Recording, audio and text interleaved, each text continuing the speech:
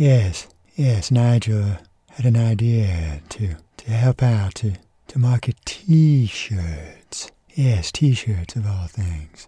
Yes, I think he did. He put it through. Yes, it's on Shopify. Yes. Well, I suppose it's worth a go, right? The Brindu, Sunday meatless roasts, even though it's a Tuesday. Splendid. Right, dear. Nigel's gesturing. Best of Bubbles. Yes, Nigel. Line 3, sir. Thank you. Douglas Day. Play Misty for me.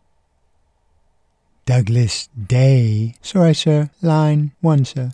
Douglas Day. About them Eagles. Nigel. Sorry, sir. Line 4, sir. Douglas Day. Douglas Day. Play Misty for me. Right, in today's show, we've got Nigel Lewis Stevenson is going to read another of his poems from the Philadelphia series. That will be followed by a song selected by our musical curator, Mr. Mortimer Page. Then Mr. Ross will begin to read chapter 24 of his novel, Hard Water, in its final part 3, entitled It's Got to Be Sacred. I have a feeling there are not many more chapters left. This program is brought to you by Al Crowder. That's Krautter. Al Crowder's 12 Steps to Natural Gardening. Mr. Ross, how are you today? Well, Nigel, are you ready? Yes, sir. I'll turn it over to Nigel Lewis Stevenson. Thank you, sir. This is a poem by Nigel from his Philadelphia series of poems. This one is entitled Methuselah. Andre tells me something I don't know, gently slapping my elbow. He says Methuselah lived 1,000 years 'cause his father Enoch stepped off and found paradise, and he wasn't coming back once he found that, no way. And Methuselah lived so long 'cause he was looking for his father. It was a mystery where he went, and Methuselah said, I ain't stepping off till I find Enoch, my father. He says one man in the temple was quoting scripture verse by verse, sipping something, and Andre said afterwards outside they all lit up, cigarettes, and he asked what was that dude drinking, and they said vodka, no slurring, no nothing. And he says Christ stepped off at 33 'cause people weren't ready for what he had to teach. That's why he left and came back. And he met one Atava who closed his fist and opened his palm, and there lay dust, and he took his finger and laid some dust on Andre's forehead, and Andre asked him what it was. And he said it was the dust of angels. And Andre said life was to find knowledge, from the cradle to the grave was to find knowledge, and he said he'd put you in a circle asking questions.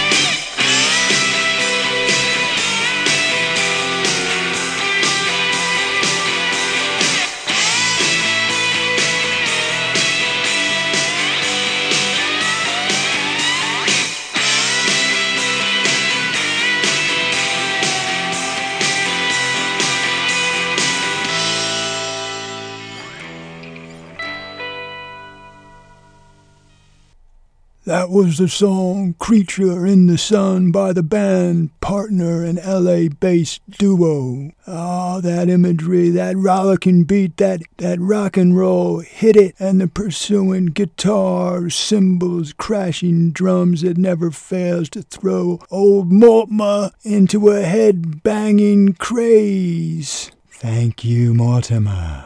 Mr. Ross, how are you today? I'm good, Douglas. How are you? Hey, Nigel. What did you think of Nigel's poem? I liked it. I always like Nigel's poetry. In particular, I loved the use of the euphemism stepped off, and also the fourth stanza, how every word of the fourth stanza, 5 lines, begins with the word and. I thought that was interesting as well. Right. Chapter 24. Mr. Ross, how many chapters are there left to go? Well, I know I have at least one ending chapter. I do believe I have the end of the book already written. But this chapter, for instance, is brand new. It's not something I wrote, 5 years ago. So I would say he's in Kentucky, north. He's just almost entering into Ohio from Kentucky. It's not going to take him too much longer to get 64 miles to his home, but I'm thinking he's going to meet something or somebody else on the way. Well, we look forward to hearing Chapter 24. Yam on. Thanks, Douglas. Chapter 24, Part 3, It's Got to Be Sacred, of the novel Hardwater. One-room schoolhouse, clearing in the woods, door opens and a flock of kids spill out. Their Appalachian twang halts once they gain knowledge of my presence. "How do?" I ask. "How do?" reply the children. They throw a gaze behind them. "How do, mister?" pipes up the schoolmistress, stoutly bringing up the rear. What am I supposed to say? Mighty fine? Tip-top ba? Never been better? Or shalt I be honest about the condition of my condition? "I'm right fine, ma'am, doing right well, and you?" "Well, sir, we made it through algebra this morning, and now it's time for lunch. Go on now, scholars, shoo! Leave the man alone, can't you see he's done wrung out?" The children scatter, casting backward glances at my decrepit visage. "You must be thirsty," she says. "Hungry, too?" "I am. Come inside the schoolhouse." "Hey-o, TP, hauling some water now, you hear?" "Yes, ma'am." The young lad beelines for the well and drops the bucket down into the deep, dark hole. "Please," she says. "Please," she says. "Enter." "Thank you, miss," I return. She directs me to a desk in the front row, then moves around behind her desk in the far left corner and extracts a carrying bag from the side cabinet. She extracts a trio of plums and a sandwich of ham and cheese sandwiched between 2 oversized hanks of bread. She stands, deftly removes a hank of yellow hanging hair from in front of her eyes, and delivers 2 plums and half of her sandwich to my desk. "There you are, sir. The water should be here directly." As if on cue, the young ginger-haired lad by the name of Ty enters the picture from behind me and speaks. "Here you are, ma'am." He lifts the wooden pail slowly, steadily, and allows for the water to enter the ceramic pitcher of his teacher. The jug, or pitcher itself, is festooned with a trio of roses in faded pink. The greens of the stems are more vivid, in fact, than the flowers themselves. She approaches my desk with a cup and the pitcher. "If you do not mind, sir, you'll must have to drink out of my own cup. But have no fear, it was washed this morning." "I thank you, miss, I thank you." It don't take but a moment for me to drain the sweet water from the tin mug. She fills a soup bowl with water for her own self and turns round quickly with the pitcher to refill my cup. We eat on in silence for a few moments, and then she says, "Sometimes this place is like being in a prison, and other times it's like being in a church. I can imagine. These kids are gentle creatures in the sun, kind of like dogs, but lucky ones." I say, my mouth full of the delectable hunk of ham and hunk of cheese sandwich. "They value peace, they value love, they value the power of nature, but they're afraid, scarred, and twisted by the absence of their fathers, their brothers, their grandfathers. So they look at you, and the first thing they're going to ask you is if the war is over." "I see. So what will you say?" "Sir, I'll tell them the truth. No, the war is not over." "Then, and I'm just trying to grease the rails for your lesson, most likely Australia will ask you, how come you're back? How will you respond to that query?" I had to think about this one. "Cookies for dessert," she continues. "I hope you like snickerdoodles." I nod vigorously, but inside my head I'm thinking I'm a deserter. Some would say coward. I left my post, abandoned my brothers.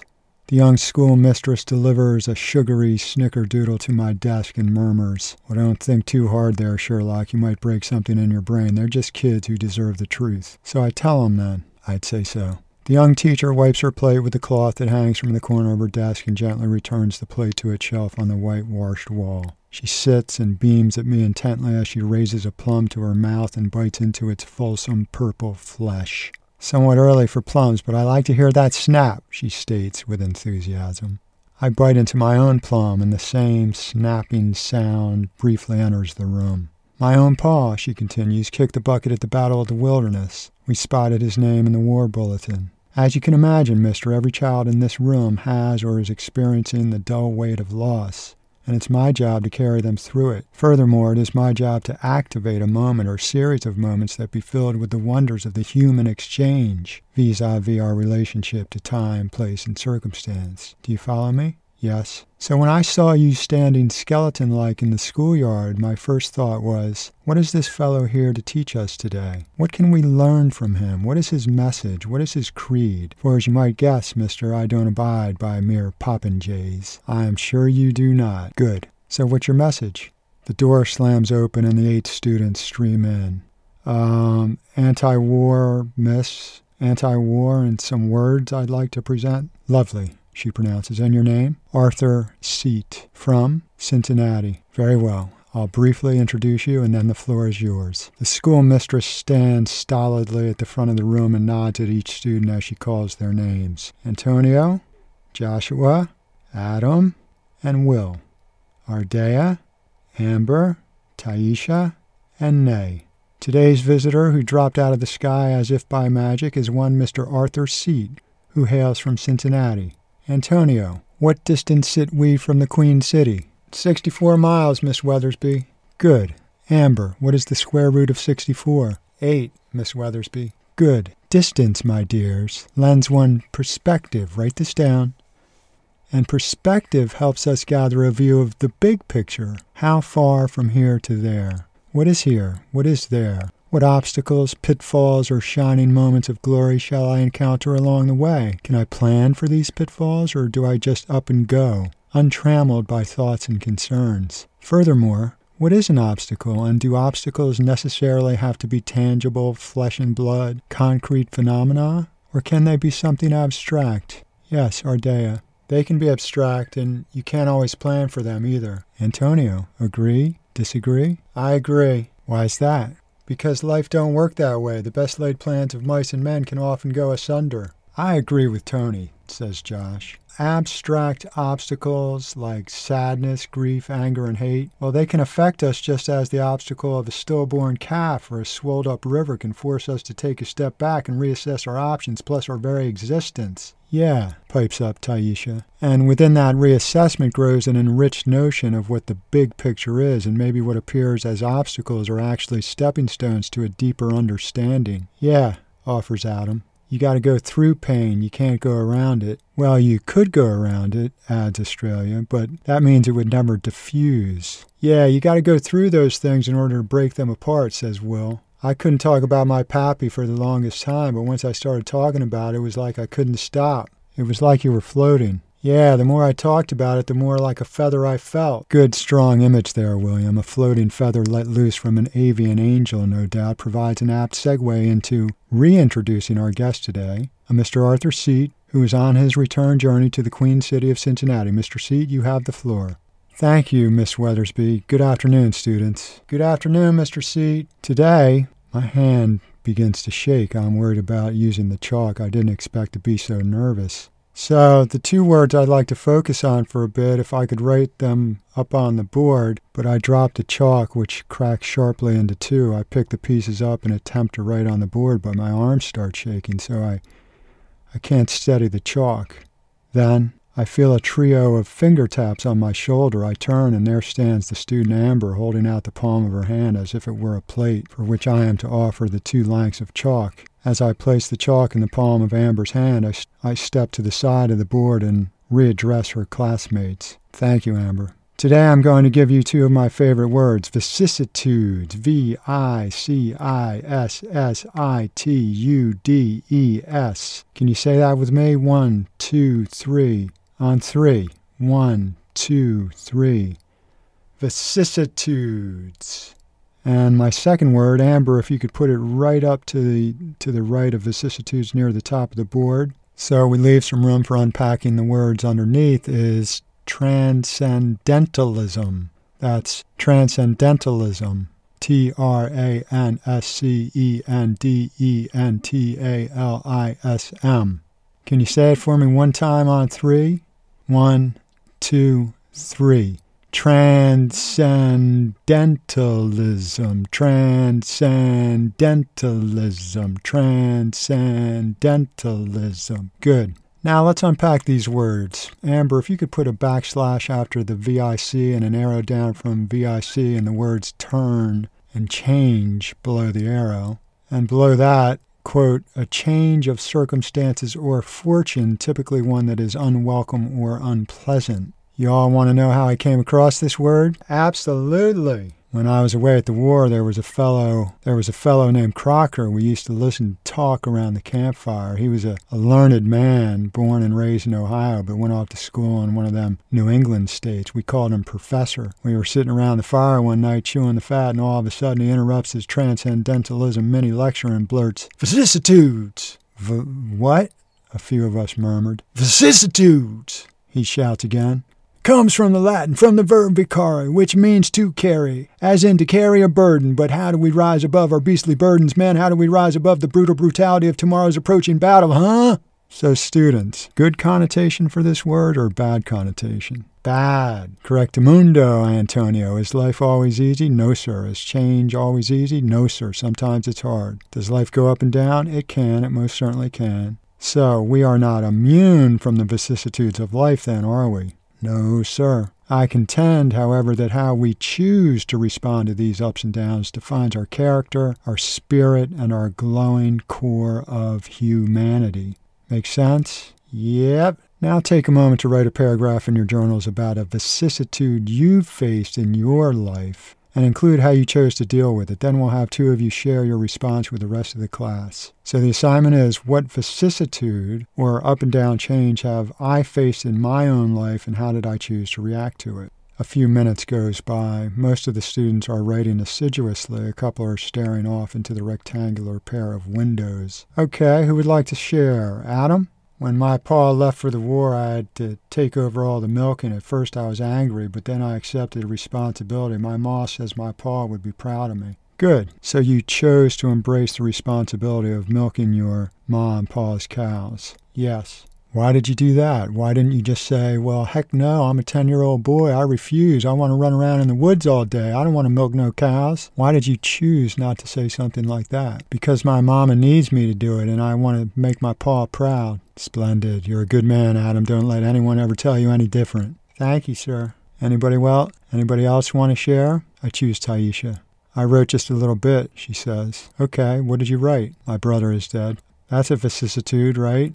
Yes. He died last month. I'm sorry. And I chose to do nothing. But that is a choice, doing nothing, says Antonio. He continues. When my pa stepped off, I didn't do nothing but retreat to the hayloft and bawl like a baby up among the swallows and the mud wasps. That's not doing nothing either, says Nay. Yeah, I guess not, but it felt like nothing. Did it make you feel better or worse? Seems like worse. I couldn't stop crying, but one day I up and stopped. Maybe you just ran out of tears. But eventually you came to peace with the situation, says Josh. Because I got to tell you, brother, you seem a lot better these days than you did a month ago. Yeah, I came to terms with this vicissitude. How? I asked. I walked in the woods. I went to my prayer tree. I strummed my guitar. A brief lull settled over the room. Thank you, too, for sharing. Now I'd like to look at the next word, transcendentalism. Any ideas? Is this Ralph Waldo Emerson's junk? It is indeed. Miss Weathersby, you're good. Nous sommes au courant, Monsieur Seat. Amber chalks a backslash after trans and draws an arrow down to the word across. Then she inserts a backslash after the END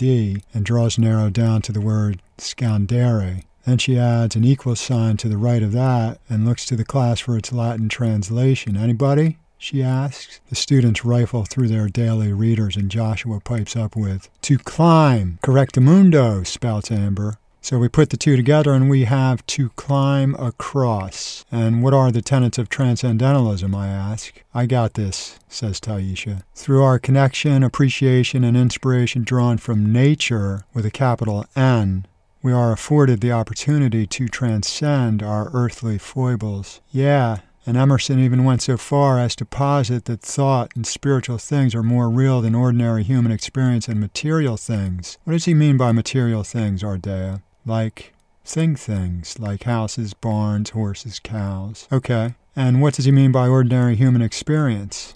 Me? Yeah, go ahead. Like normal everyday stuff, like doing the washing, husking the corn, etc., etc. Can one find transcendence through washing the dishes? It depends how you look at it. What do you mean by that? Well, if you elevate the practice of washing the dish to a spiritually cleansing activity, then you, yourself, your spirit, that is, can also be cleansed within the process of washing that dish. I see.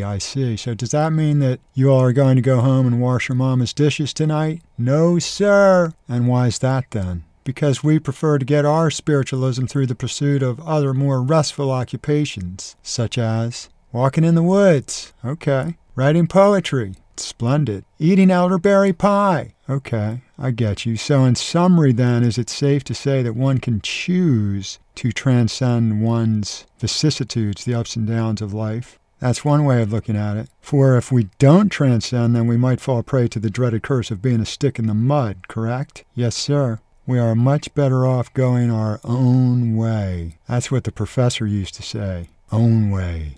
Beware of following the crowds. Any questions? Nothing lasts forever except some things like your reputation, your sense of integrity, your kindness. Any questions? What happened to your hand? My hand shakes. Sometimes my body shakes. It's on account of the combat. When you were at the war? Yes. Did you see many dead bodies? I did. What do they look like? Do they smell? They look very, very still. And yes, they do smell. What do they smell like? They smell like death. And what do death smell like, Mr. Seed? I mean, I smelt my grandma at her passing, and she smelled like honeysuckle. That's not how them soldiers smell. The army don't have time to doll them all up before they place them in the ground, and it don't help that the rats and the crows. So what are you doing back here, mister, if the war ain't done? I left the war. Can you do that? Just leave? Sure, if you want grape shot up your derriere. Just tell your CO you're leaving. I'm sure no hackles would be raised, smirks Australia. What's a CO? Commanding officer, sunshine. Oh, how come you're going home? I couldn't take it anymore. Take what? The dying, the digging, the death. So you quit? Yes. Does that mean that you believe in slavery? No, it does not mean that. But you quit on the war to end the rebellion. I am certain no man should be allowed to own another man or woman. I don't quit on that. But I do quit on murder. I do quit on certain death and dying, no matter what the cause. My papa says the rebels are fearsome. That true? Are they fearsome? Most cornered animals are, yes. They were fearsome. Indeed, they were. How many you kill? A few dozen. Well, I'll be jiggered. How'd that feel? Dreadful, despicable, terrifying, complete. Whoa, it's over. It's done. It's death. I was both inside and outside my body. I was living and dying at the same time. I was completely disconnected from the universe. It was cold, so cold and sad, so sad. What if they catch you, the Yanks, your CO? That would not be good. Would they shoot you? Yes, either that or hang me. They would. Well, I reckon you best get a move on that, eh, mister? Indeed I should. If we come across ye, we'll cut the rope. I appreciate that. Miss Weathersby gently grasps me by my elbow and supports me as I sway. Well, students, I learned something, she says. I hope that you did too. But for now, Mr. Seed has promises and appointments to keep. Shall we offer him our very best tidings and a hearty huzzah? Thank you, Mr. Seed. 1, 2, 3, huzzah! 1, 2, 3, huzzah! 1, 2, 3, huzzah! Thank you, students. Now don't go fighting any wars. Okay, students, Australia, take over the board as I walk out, Mr. Seed. Begin by conjugating the verb to pacify. Include the adjective and noun form of the word, too, my dear. Yes, ma'am. The young schoolmistress escorts me out the aisle, bisecting the rows of children's desks. We descend 3 wooden steps and pause upon the dry schoolyard dirt. Well, I murmur, I'm not sure how effective I was. Don't undersell yourself, my good man. You taught them about words and the inherent dilemma of warfare. I'm trained to do my duty, but what if I don't believe in doing my duty anymore? Is it better to be true to oneself or true to one's responsibility? Is there such a thing as a brave coward? What do we talk about when we talk about death? Clearly, sir, the children gathered that life is not solely a bed of roses. But we can only hope and pray that those young scholars are spared the horror of what you yourself have been through. Now scoot along, you dashing fellow. Your family is waiting on you. I've got 60 more minutes to weave a tapestry chock full of concepts to set their brains afire. I take my leave of the schoolyard. 64 miles to go until I reach my Ruth. I hope those kids learned something. Oh, I shout from the lip of the woods. And thanks for the plums and the sandwich. But Miss Weathersby is already back behind the closed door of her one-room schoolhouse, inspecting and protecting her brood of curious kids. 1, 2, 3.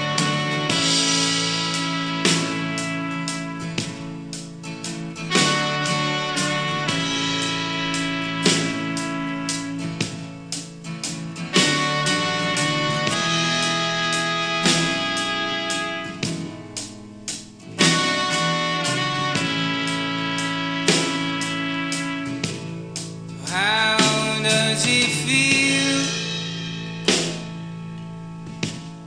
when you break on? Does it start to feel in the weaker part? Does it fall to dust, crumble slow? Does it help? Whoa, when you cut the rope, you take me in your perfect soul. My heroine,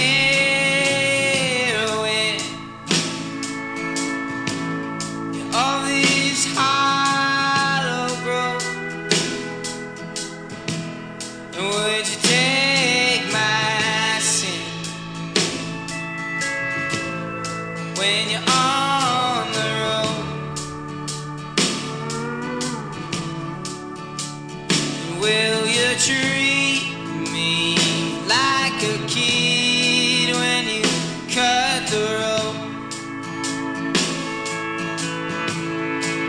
So are you weak? Or are you hardened by pain? Does it stain your hand? Can you wash it away? And would you ever think about the love that we know?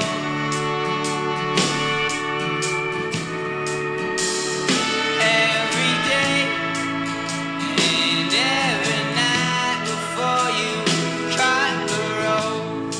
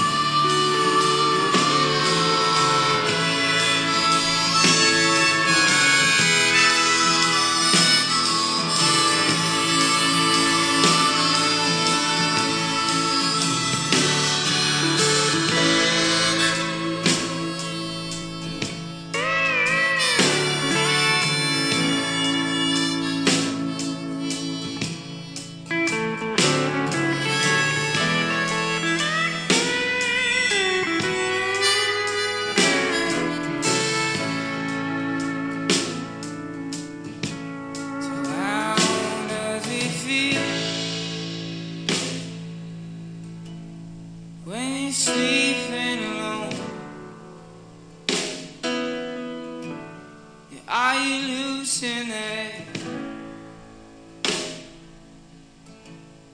We left in the road. Oh, and how we walk, and how we've grown. Pretty talk to me, whoa, as I cut the road. Oh, and how we walk, where have you gone? Pretty talk to me, whoa, as I cut the road.